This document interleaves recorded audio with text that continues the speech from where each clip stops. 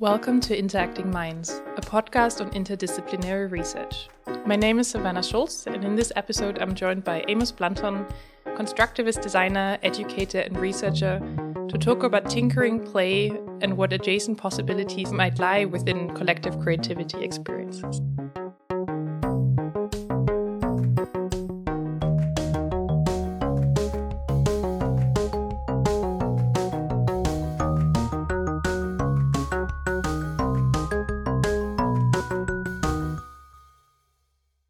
Welcome, Amos. I'm so glad you're joining us today. Thanks. It's good to be here. We met at the IMC. We can maybe share that. But you have a long past in different practitioner-based work. So let's take a step back first before we jump into your projects and what you're doing. To the year 2008, you're a family counselor, and you're going on the big leap of joining the Scratch community at MIT Media Lab. What happened back then? Yeah, so around that time, I had been studying humanistic psychotherapy, and I was actually working as a family counselor for several years before that. And my wife and I moved to the Boston area, and I made friends with Jay Silver, who's kind of known today as one of the co-inventors of Makey Makey, which is a fairly popular, I guess you'd say, constructionist tool that a lot of people have encountered. And basically through a random encounter, he was talking and working a lot at the time on the Scratch project. And he said, you seem to have a lot of knowledge about how groups interact. And we are creating an online community right now around a programming language called Scratch. And we might need somebody with some of your expertise to think about it with us. So I sort of gradually got more and more involved in that, ended up kind of being the mayor of the Scratch online community for several years.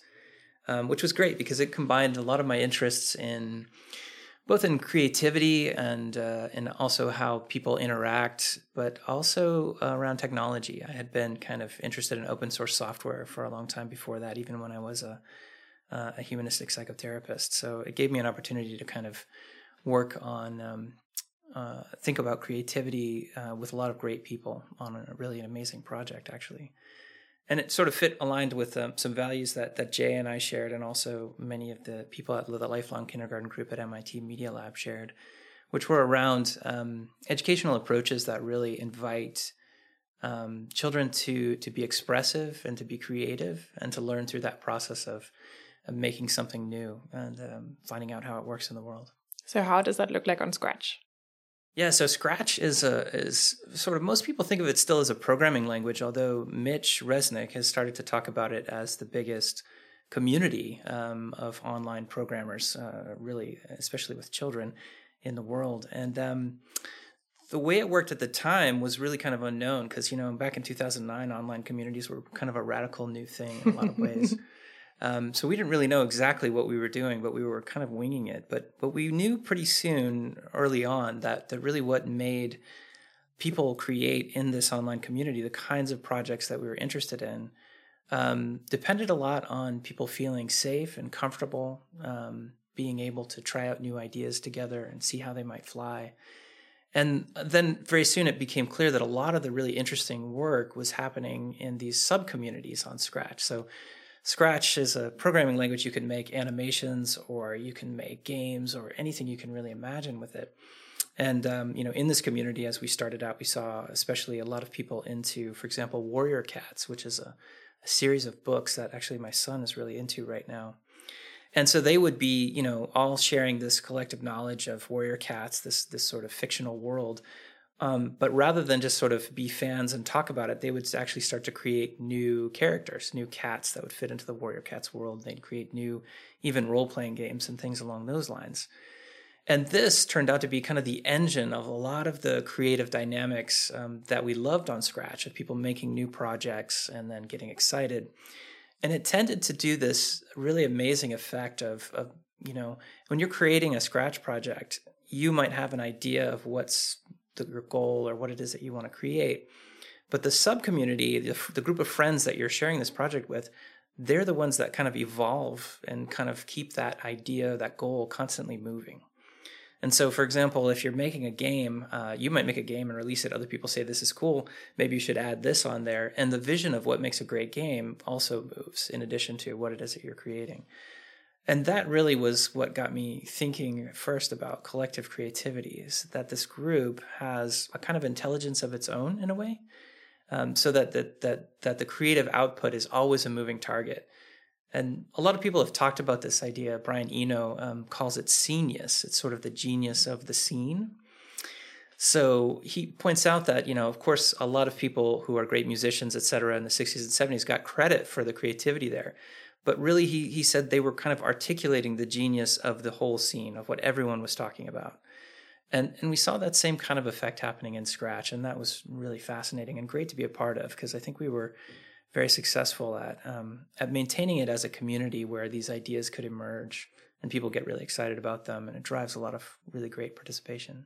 And how people did that, there is, I only occasionally have interacted with the platform, so you can remake a project, so you can copy and build from there. Yeah, that's right. So if you see a game that you like, so maybe somebody's made a game involving penguins and you like penguins, you might have found it in a search on Scratch. You can very easily open up that game and see all of the code inside that makes it work. And so that's the first kind of I guess you'd say a prerequisite, is that it's all open source. You can see the guts of anything. But then you might want to say, well, penguins are cool, but I really like foxes. So what I want to do is change this main character in this game from a penguin to a fox. Well, if you have access to all the source code and the images, it's very easy for you to kind of hack in your own thing. And then you're essentially making a remix or a fork of that project. And we found a really great way to engage people, because I think people can sometimes be interested in starting from scratch with a programming language. And what I mean by that is from the beginning, from zero, from the hello world. But oftentimes we find more people are interested in starting from an existing project and then making modifications. And in fact, Jay Silver, that guy I mentioned earlier, is working on a project right now, which is all about remixing, just because it's such a great pathway into kids learning how to be creative. So there's a lot about iteration. Is this also where you discovered kind of the world of tinkering, or was that later? Yeah, so tinkering is really kind of tied in closely with constructionist learning theory, which is really what the theoretical foundation for Scratch in many ways. So Mitch Resnick studied with Seymour Papert, and Scratch in many ways is kind of an outgrowth of his theory in some ways. And tinkering, I guess you would say, is maybe a slight fork, but it really shares most of the core values. Tinkering has largely been popularized by the Tinkering Studio at the Exploratorium in San Francisco, which is a really famous science museum. And rather than focusing mostly in the programming world, where Mitch Resnick's work and Lifelong Kindergarten group does most of their work, the tinkering people have thought a lot about, for example, chain reactions, or they might make scribbling machines that involve people's having a first encounter with motors and pens and different kinds of recycled materials to make a little kind of drawing robot that will move around in different positions and create something new. And through that kind of process of tinkering, the idea is that you get a kind of a different, more intuitive sense of these different kinds of technologies, of the way that different elements of something you're working with mix together. And it really has also become kind of articulated as a pedagogical approach to understanding things. Like there's often it's contrasted with planning, in the sense that you might plan something out, step 1, 2, 3, 4, 5, 6, etc., and then you're done. Well, tinkering says, actually, you may not exactly know everything that you need at the very beginning to make a plan like that that's exhaustive. So it's an approach that values a kind of an approach of inquiry, that I'll just make a prototype right now and try this, see how it goes. And then maybe as I see what it does and get that feedback, I kind of change my vision for what I want this to do. And then I go in a different direction. And if a goal emerges, it kind of comes out of that exploratory process. And so, I was definitely excited about tinkering in many ways, because while I do love programming, I really want to create more opportunities for kids to have the tinkering experience, both to play around and have fun, but also to understand that tinkering is a mode of inquiry that I think is important. And so I think it's based on Seymour Papert, if I'm recollecting right here. But so Mitch Resnick, in his book on Lifelong Kindergarten, talks about some key design principles. Yeah. It's this idea of the visual metaphor of the room. So low floors, high ceilings, and he added white walls. And I think the original idea is in Papert, but he's extended it for the walls. That's right. Yeah. What are those metaphors about? So how do you use them in tinkering? Yeah, well, constructionist learning theory really puts a high value, on open-ended problems where people are making something new that maybe is integrating some of their interests in different ways. And so it's about really developing tools. And Scratch, I would say, is very much a toolkit, right? So it's made to be easy for you to kind of have an encounter with this tile-based graphical programming language. And very, very quickly, we want it to be possible for you to do something that's aligned with your interests. So the examples I gave before matter. And so since those are really high priorities, the language of design that has evolved around creating tools for constructionist learning puts a big focus on being easy to get started. And that's where the low floor comes in. So if you think about like you're encountering a tool for the first time, it should be very easy to kind of climb up onto that platform. It's got a low floor. The very opposite would be, say, the C++ programming language, which is incredibly opaque, extremely difficult. You have to study a lot before you can really do very much. That would be what you'd call a very high floor. And then the high ceiling, though, that means that, so even though Scratch, for example, has a low floor and you can easily get started, the kind of realm of possible things that you can create can get extremely complex. And that's where the high ceiling comes in. So within this room that you've kind of climbed up into with this low floor and started tinkering and making something new, there should be really complex things that you can make, almost infinite possibilities. So for example, you'll see the first project that a lot of people make on Scratch is just sort of, hi, my name is so-and-so, hello. But then there's also incredibly complex projects like entire operating systems made in Scratch where you can actually load software onto.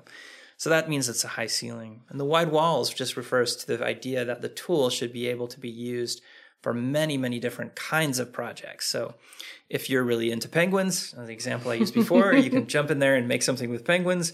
But if you're super into games and hardcore 3D stuff, you should be able to play with some of that as well. Maybe not full 3D, but you can kind of simulate it a little bit. So a really broad diversity of interests of people with, different backgrounds and curiosities. They can all use this tool to make something that's meaningful for them. So it's applicable to a wide audience of learners in all ages. Definitely. Yeah. I mean, the value proposition about the learning that happens as you construct this program or as you tinker with something is that it connects to something that you care about. And so that's a crucial idea. And that's where the wide walls really helps because it's sort of easy to find something that you think might be fun to throw into a Scratch project. And you were actually thrown into your own little White Walls project. So you ended your role at Scratch and you took a plane to Denmark with your family and you joined the Lego Foundation to do, I guess, similar things, but in a physical space and thinking about it differently. Yeah, that's right. So I loved doing the work with Scratch, but I was really interested in kind of doing hands-on things with hands-on activities where there are physical materials primarily, and maybe programming comes into it as well, but it's not necessarily just the only central idea. So yeah, in 2015, my family and I moved to Denmark, and I took a position at the Lego Foundation, where primarily what I started working on that first year was the design of learning through play activities in the Lego House.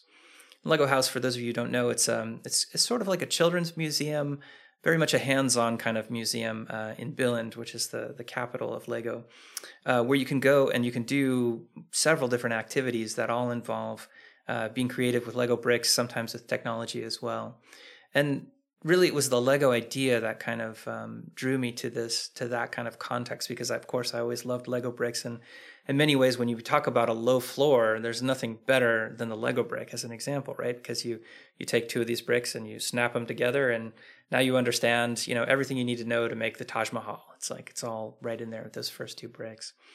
So I worked on that project for a while, and then I ended up creating a kind of a small-scale design studio and research atelier called the Lego Ideas Studio, where we were developing with technology different kinds of open-ended play materials around the Lego idea, which essentially is about, with the Lego bricks, we can build anything we can possibly imagine, but yet we can reconfigure them into a new idea anytime that we want. That's really the core kind of proposition of the Lego idea. So we were exploring new technologies in collaboration with Reggio Emilia and the Reggio Children Foundation and the Tinkering Studio at the Exploratorium and the Lifelong Kindergarten Group to explore what are the new kinds of possibilities we can think about that are in that spirit of the Lego bricks, but actually involve other technologies, again, made with a very low floor and wide walls and a high ceiling. And since this is a question that has come up a lot, I think when we talked about cranky contraptions was another of those kind of workshop ideas you had, what is the learning that happens in those situations? Yeah, that's a good question. So a lot of the learning that we're interested in is not so much about remembering declarative information, which I think is still in many ways when you scratch the surface and you ask people what they think learning is, often it's like, well, 2 + 2 is 4, or the capital of Ohio is whatever, Akron, or what have you. Factual knowledge Exactly. in a very traditional way, yeah. Yeah. And this is much more about, well, how do you understand procedurally how to go about, creating a project, imagining some sort of project, bringing it into some sort of prototype phase, and then debugging it really, and kind of going through a process of exploring, okay, what will make this project better, reflecting on where it is right now, and figuring out how to make it, I guess you'd say, your own most meaningful project that you can. And the learning that happens around that then is as much about this process, I think, as it is about any kind of knowledge that you encounter in this along the way.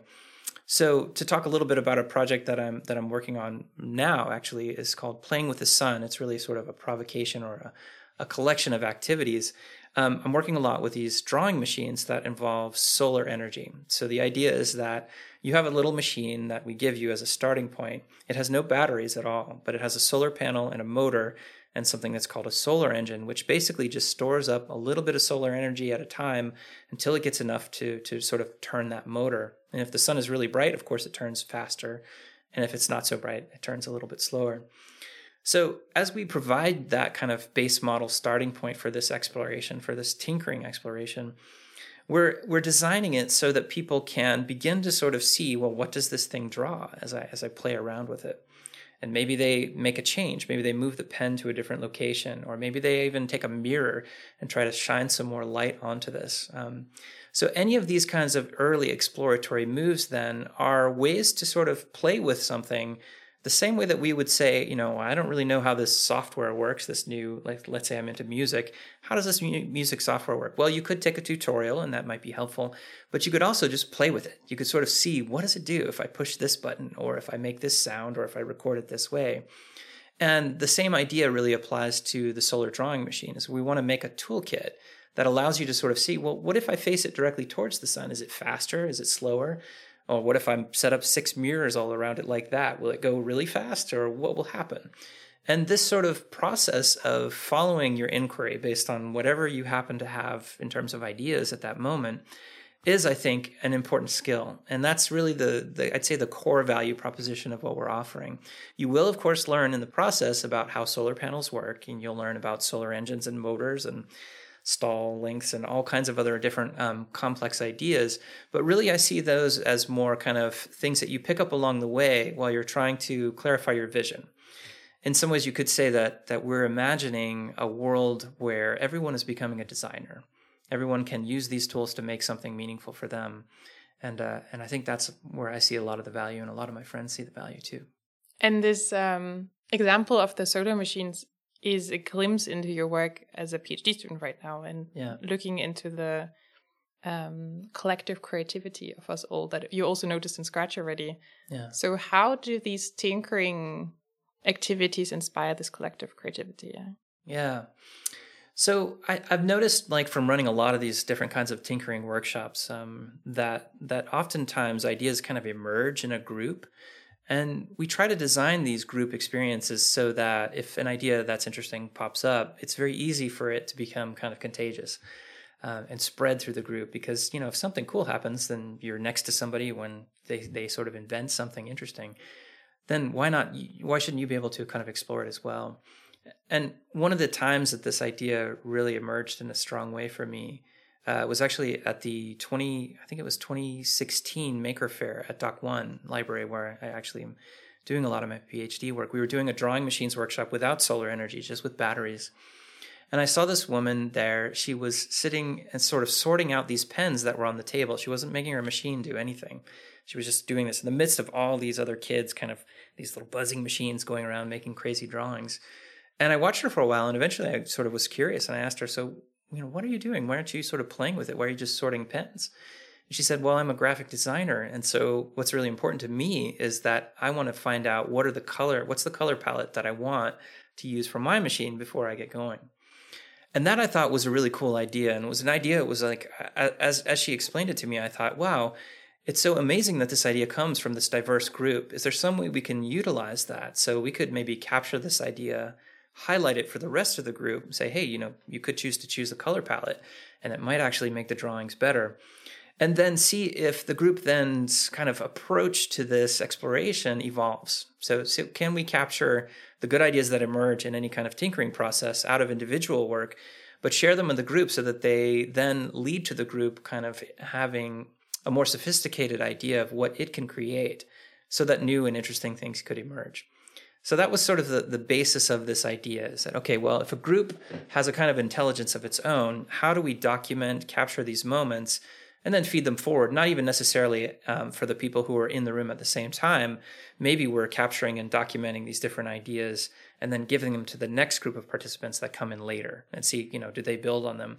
So that if we started an interesting tinkering workshop, say on Monday, and then we ended it on Friday, you could actually see some sort of progression of insights that are cumulative, such that the kinds of designs that emerge on Friday are maybe more complex or maybe even more interesting in some way. And I hear multiple things. So one, this approach is really about the process and not products. So what's happening, what learning is going on. And then the other thing, you mentioned the word of documentation. Yeah. And having worked with you before, I'm assuming, and I think I know that it grounds itself in the Reggio Emilia documentation approach. That's right. Can you say a bit more what making learning visible is about, or what this documentation approach is that you're using? Yeah, sure. So Reggio Emilia first is a city in central Italy, the north central part of it. That's really world famous for its approach to early childhood pedagogy. So there are Reggio Emilia inspired preschools and kindergartens all around the world. And they're really known for taking a kind of a really unique approach to understanding and articulating the value of what they do. They're not very interested in standardized test scores, as many people in my home country are. They're much more interested in trying to actually document, in the sense of capturing moments of children's intelligence and creativity, using photography or video capture, or taking notes and pictures of the different kind of artifacts that they make. And what they do is they integrate this process of capturing kind of documentation and reflecting on it into every educator in Reggio Emilia's process. So every week they're kind of reviewing, well, here's the sort of the exploration that this 5-year-old was doing with chalk and or scissors and paper, and look at what it shows about her insights about the qualities of paper and how this works, or the different possibilities of paints and chalk. And then they collect these different kinds of documentations into books that are beautiful books. I mean, they're amazing to see. I recommend anyone who's an educator to go to the library or order a book from the Reggio Emilia Press, because they've published, I think, probably dozens, if not hundreds or something, of these beautiful collections of their work, of documentation of children's creativity. And every time I came to Reggio Emilia, I had the honor of kind of working as the liaison to Lego Foundation, between Lego Foundation and the Reggio Children Foundation for some years. Every time I went there, I would find there's another use of documentation that never really occurred to me before, because it's, of course, a way to understand what the child is thinking and how their mind is sort of putting together and making connections between different ideas. But it's also an incredibly powerful professional development tool. So if you're a teacher and you want to know, for example, are we living up to our value of inviting the child to be a protagonist of their own learning experience, which is a core value of the Reggio tradition, then you will find out if you're living up to that value by looking at the documentation. That's like really where the evidence is and where the rubber meets the road. And so it's also a way for educators to refine their practice, to try to think about different ways of proposing different activities that are creative to the children that they're working with, to enable them to go as far as they can and to develop interesting projects and also their knowledge and their understanding of things. So documentation has been a really inspiration for me. And so in my work, I've really wanted to figure out how do we develop documentation as an approach that practitioners like librarians or other educators could use as a strategy, not only for articulating and understanding what the learner is experiencing and understanding in their own work, but also as a way to advocate for this kind of creative open-ended learning. I think that documentation is a great way of articulating to other stakeholders, like the parents of the children, or certainly stakeholders in government, that look, when this child had this insight, or when they had this creative idea, or they developed this amazing project, that's what we see as valuable, because that ability to create your own exploration, to develop your own knowledge through a project, I think is one that we could do a better job as adults, as educators, at supporting, so that this open-ended inquiry is more of what children are prepared to do as they grow into adults, because so much of, I think, quality work in any field has to do with, well, how do you navigate an open-ended provocation? And I think what I've learned by being in Reggio recently with you is it's not a summative process. I think it can seem like that because you see these beautiful books and posters. Yeah. But all the documentation feeds back into the classroom. Yeah. Rather than being so you document and then that stays, but rather it constantly creates an interaction with the children, sharing it back with them, seeing how they respond to things. Yep. Yeah, and I think that one of the things that always blows my mind when I get to go into a Reggio-inspired classroom is how beautifully the teachers are kind of not necessarily working with every child individually, because, they're limited by resources too. There's only a few teachers in that classroom.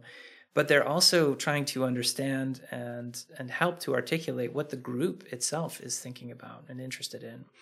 And so a lot of the projects that emerge out of that process really come from the group's curiosity, not necessarily. And the individuals often fits in with the group's curiosity. So there's not necessarily a conflict between the individual and the group. Often it kind of goes together beautifully. But how to do that is just such an art. It's an amazing thing to see.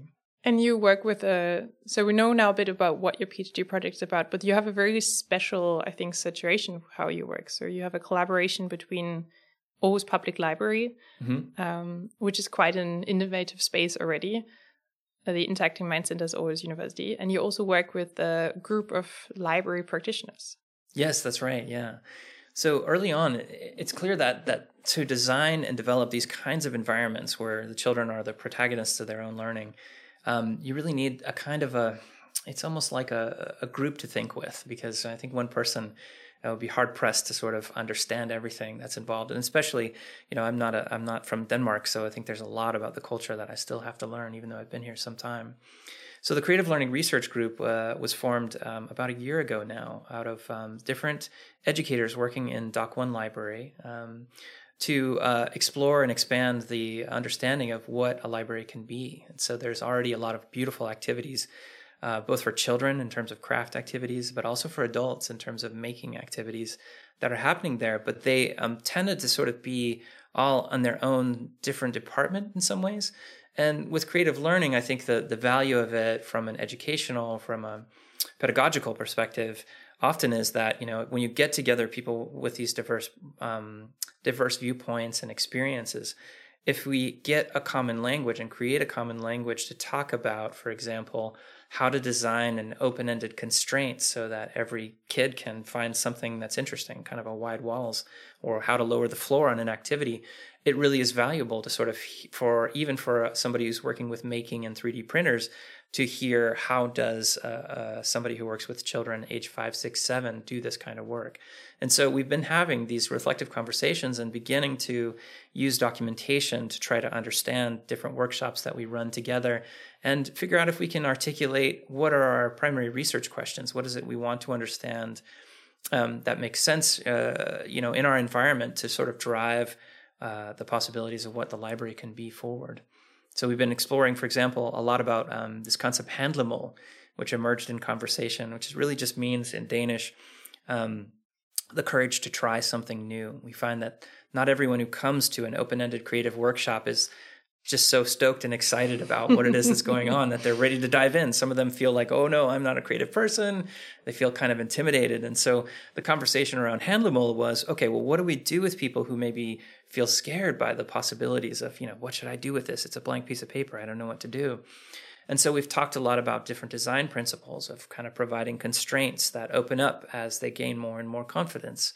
or different kinds of interventions down at the level of, if somebody's really not feeling very confident, you can actually kind of walk them through some things and just sort of be with them and almost lend them some of your confidence in the process so that they can then get started. And what we find then is once people get started, generally if there's an aesthetic component to the creative experience, whether it's drawing or playing with light, they kind of fall in love with it and then they forget to be afraid. So how do we support those people who don't have a lot of confidence to get to that state where they fall in love with what it is that they're tinkering with and they forget to feel afraid? I'm just thinking about a house and a little staircase that leads you to the low floors. So kind of a small step in to get comfortable. Yeah. Is this practitioner research that you're describing, is this also how you see yourself in your research? You are a former practitioner, now researcher in the middle space there. Yeah, very much so. I mean, I'm trying to, in some ways, kind of define a strategy, a methodology, and a theoretical background for becoming a practitioner or researcher in the context of the library. So my research is very much grounded in, the activities that we try to run as often as we can. Of course, Corona has made that a little bit difficult these past few years, but we're still trying to run as many as we can. So that I think that other practitioners could use this as a model to describe, well, I may not be able to prove in a laboratory that if I create these kinds of conditions, this particular idea will emerge. But nonetheless, I think we can generalize to the level of saying, well, we know how to create an environment that supports, for example, people without a lot of creative confidence or handleable. And that really, to become rigorous, I think it has to be something that you do a lot. But that's a great thing about practitioners is they often do these activities a lot. And they have the chance to refine their thinking and kind of be in a dialogue with theory, if you know what I mean. So that's something that is really, really valued in Reggio Emilia, and I think really has the potential to be incredibly useful in contexts, both for librarians, but also for any educator, to really kind of have a dialogue between theory and practice. And documentation really is kind of I guess you'd say the artifact that comes out of the practice that then informs your thinking about theory and creates the conditions for that dialogue. So yes, I'm trying to kind of create this PhD as, I guess you would say, an example of what practitioner research could be and ways that it could be useful. So in a way, you're developing didactical tools for all of us to use to further that. Yeah. What are your theoretical inspirations? You mentioned Papert before and Mitch Resnick. Is there anyone else? Yeah, so I'm a really big fan of Donald Schoen's work, and Donald Schoen it was actually, I think, at MIT as well as Seymour Papert around that time, and he was doing a lot of work in the 70s and 80s. He wrote a book called The Reflective Practitioner, which I just think is a fantastic book. And he often would talk about the way that the way that a professional would be using kind of an ongoing conversation with different ideas in order to arrive at a solution to a problem that would work well or be beautiful. So one of the examples he gives in his book is talking about architects and their relationship to the sketch pad. So the architect might kind of go to a site, sort of see what's there. They kind of talk to the client, understand how big of a house is it that should be built, etc. But then they start to go into their sketchbook and they're sort of proposing, okay, well, if you build it out of brick, we could be like this. And then they sort of imagine, how would that fit in this context?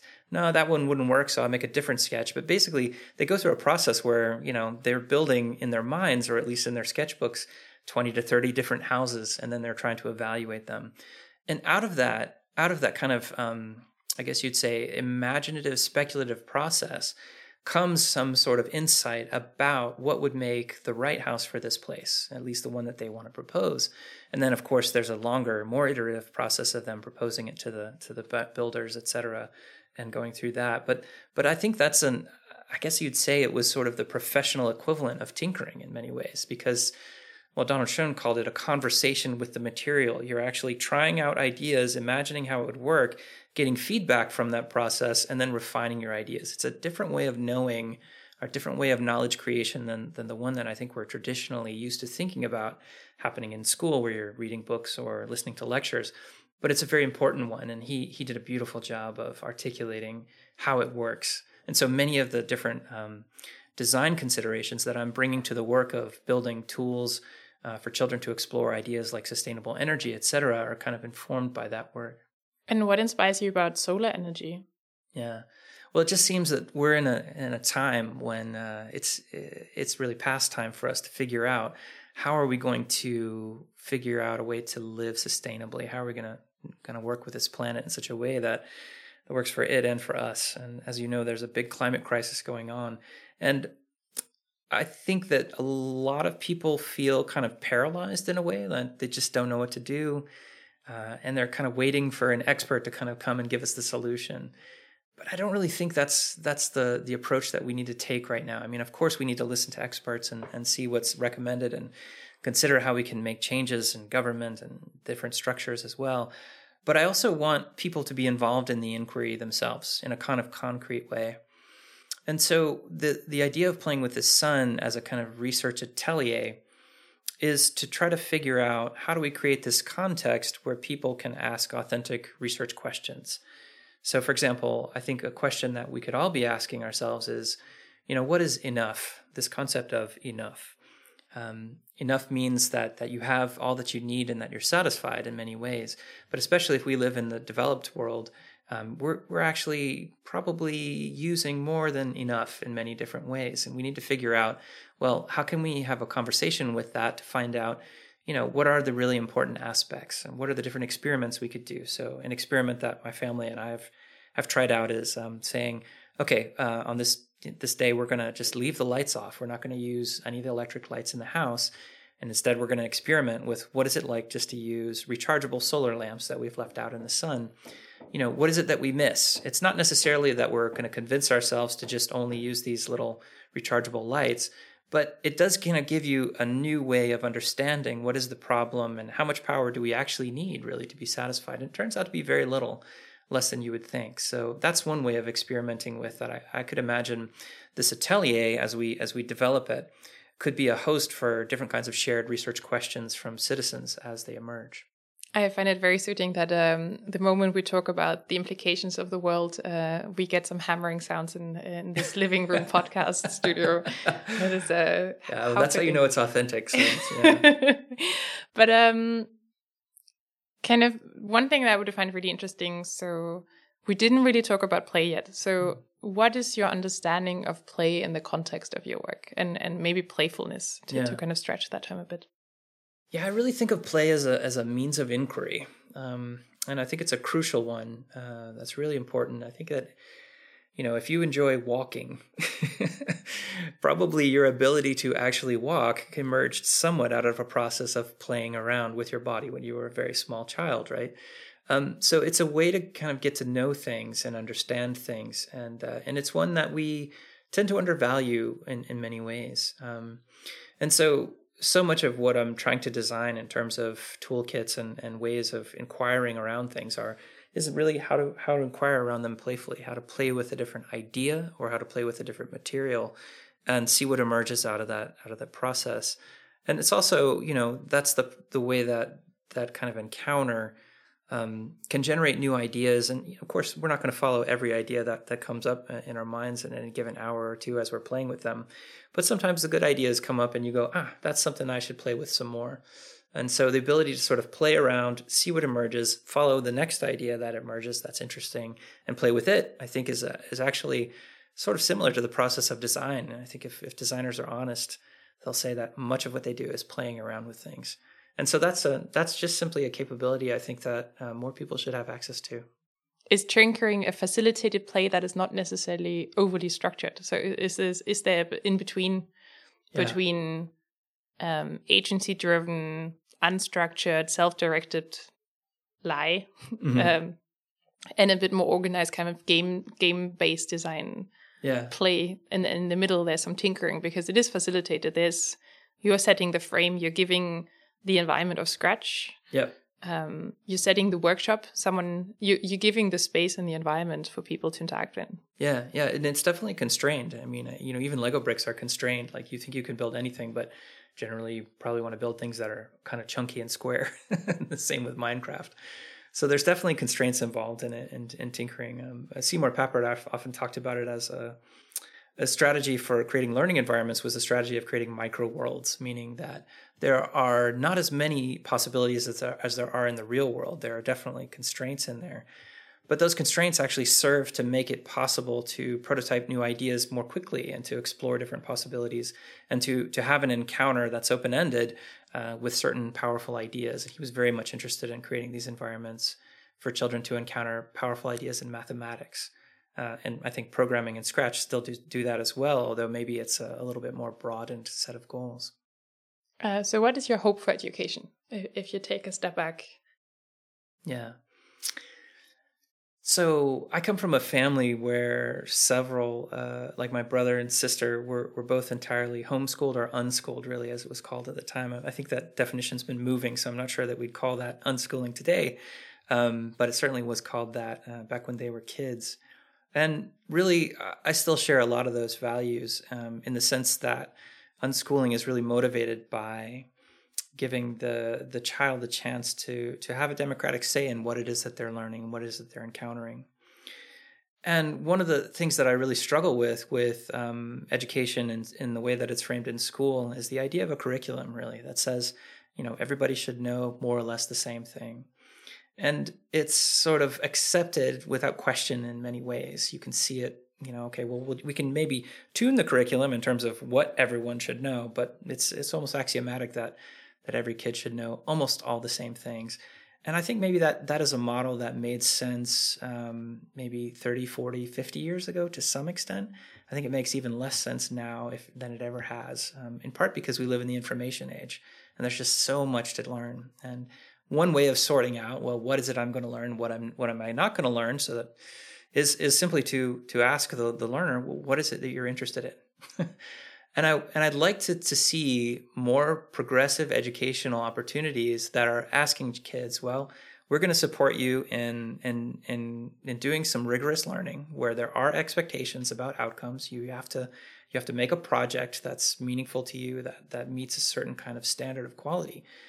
But I think we should give a lot of the say of what that project is and what the quality of the learning is to you as the learner. And that's a way of sort of sorting out and dealing with this sort of overabundance of information that we're all trying to swim in. And when you think about it, this is not that radical of an idea because, any adult that you encounter, it will have specialized in some way. We don't go to our podiatrist and say, yes, I want you to fix my feet, but you should know as much as a nuclear physicist, right? Because we all have the same education. No, of course we understand people need to specialize at some point.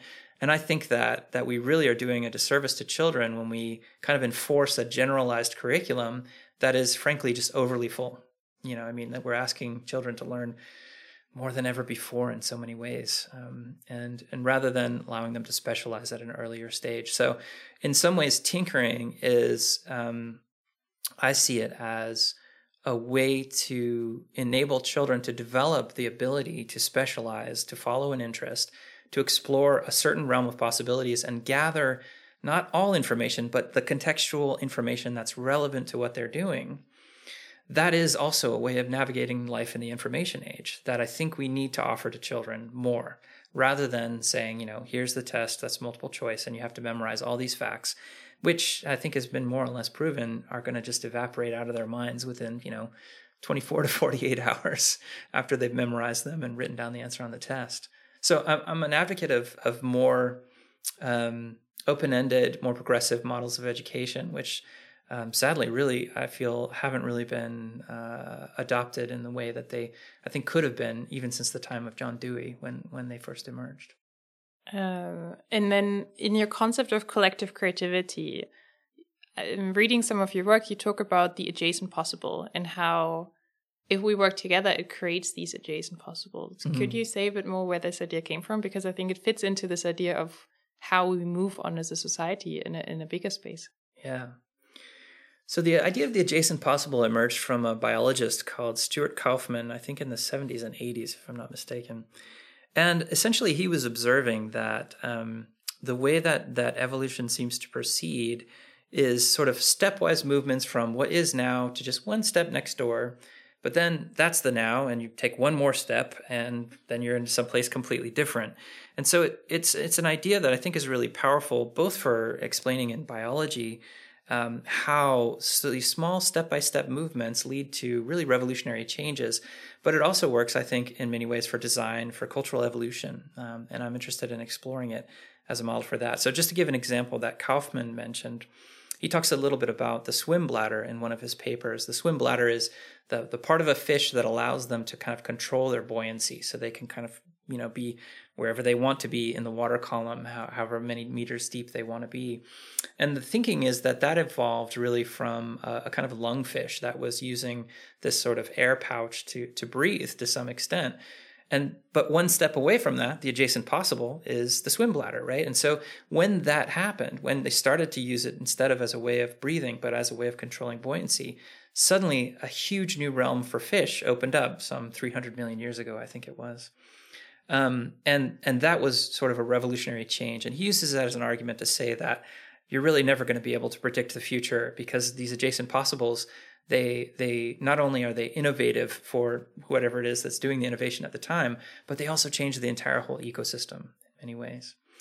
And so when it comes to, the world of design, you can look at other examples of adjacent possibles. So before there was the Post-it note, there was, paper and pieces of tape, and people were taping things on walls to each other. And then one step away from that is, well, what if we integrate the tape into the paper? Now we have the Post-it note.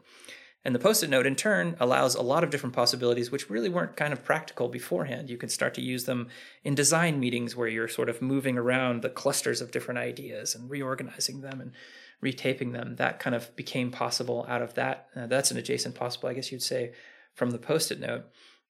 And really, when you think about collective creativity as a kind of a group of people who are exploring a realm of possibilities or a research question, say, about the environment, etc., what they kind of are doing is they're exploring an adjacent possible. Okay, so here we are right now. We have in our houses, we have dryers, and maybe they're more efficient. Some are more efficient than others. For example, an adjacent possible is, well, is there some way we could store heat energy from the sun with like a black painted box that we put on the roof, and then sort of pipe that heat down into the dryer so it doesn't have to use quite so much electricity to generate as much heat as it needs to dry the clothes. So that's just sort of one step next door that we could try that. And so if we imagine kind of a group in the library or anywhere of designers who are going to say, yeah, let's play with this different model.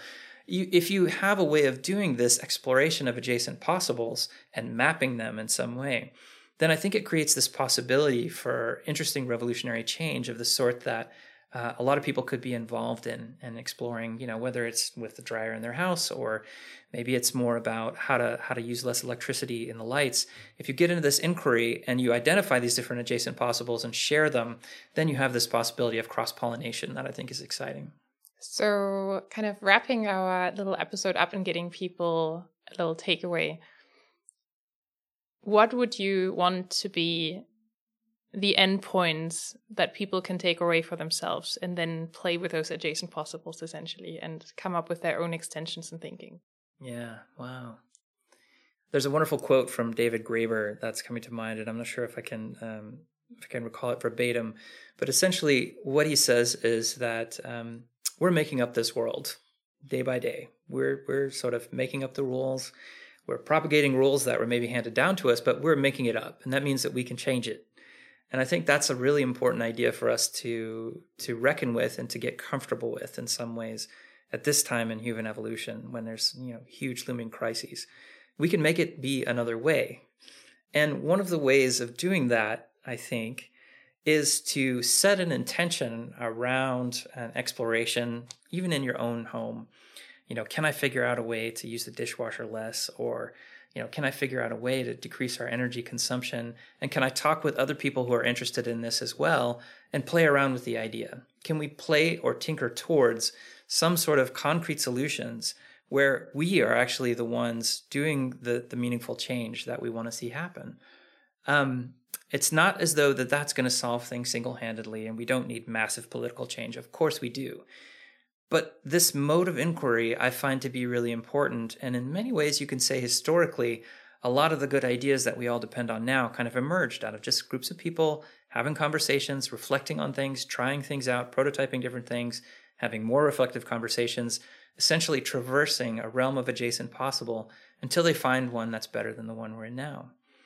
So what I want people to take away from this is that, this is something that anyone can engage with. And I think it's something that we can provide to children to get more comfortable with, and that will be of benefit to them when they're adults. But it's also something that we can do right now, and we need to.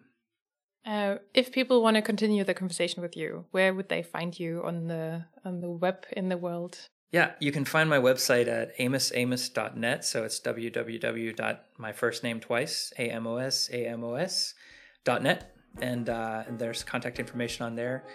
Please feel free to reach out. We'll also link that in the show notes so people can follow up with you. But thank you for joining in. Thanks. It's been a pleasure. This podcast is edited and produced by Kirsi Tilk, Arnaud Quentin-Vermier, and Savannah Scholz. Music by Simon Karg.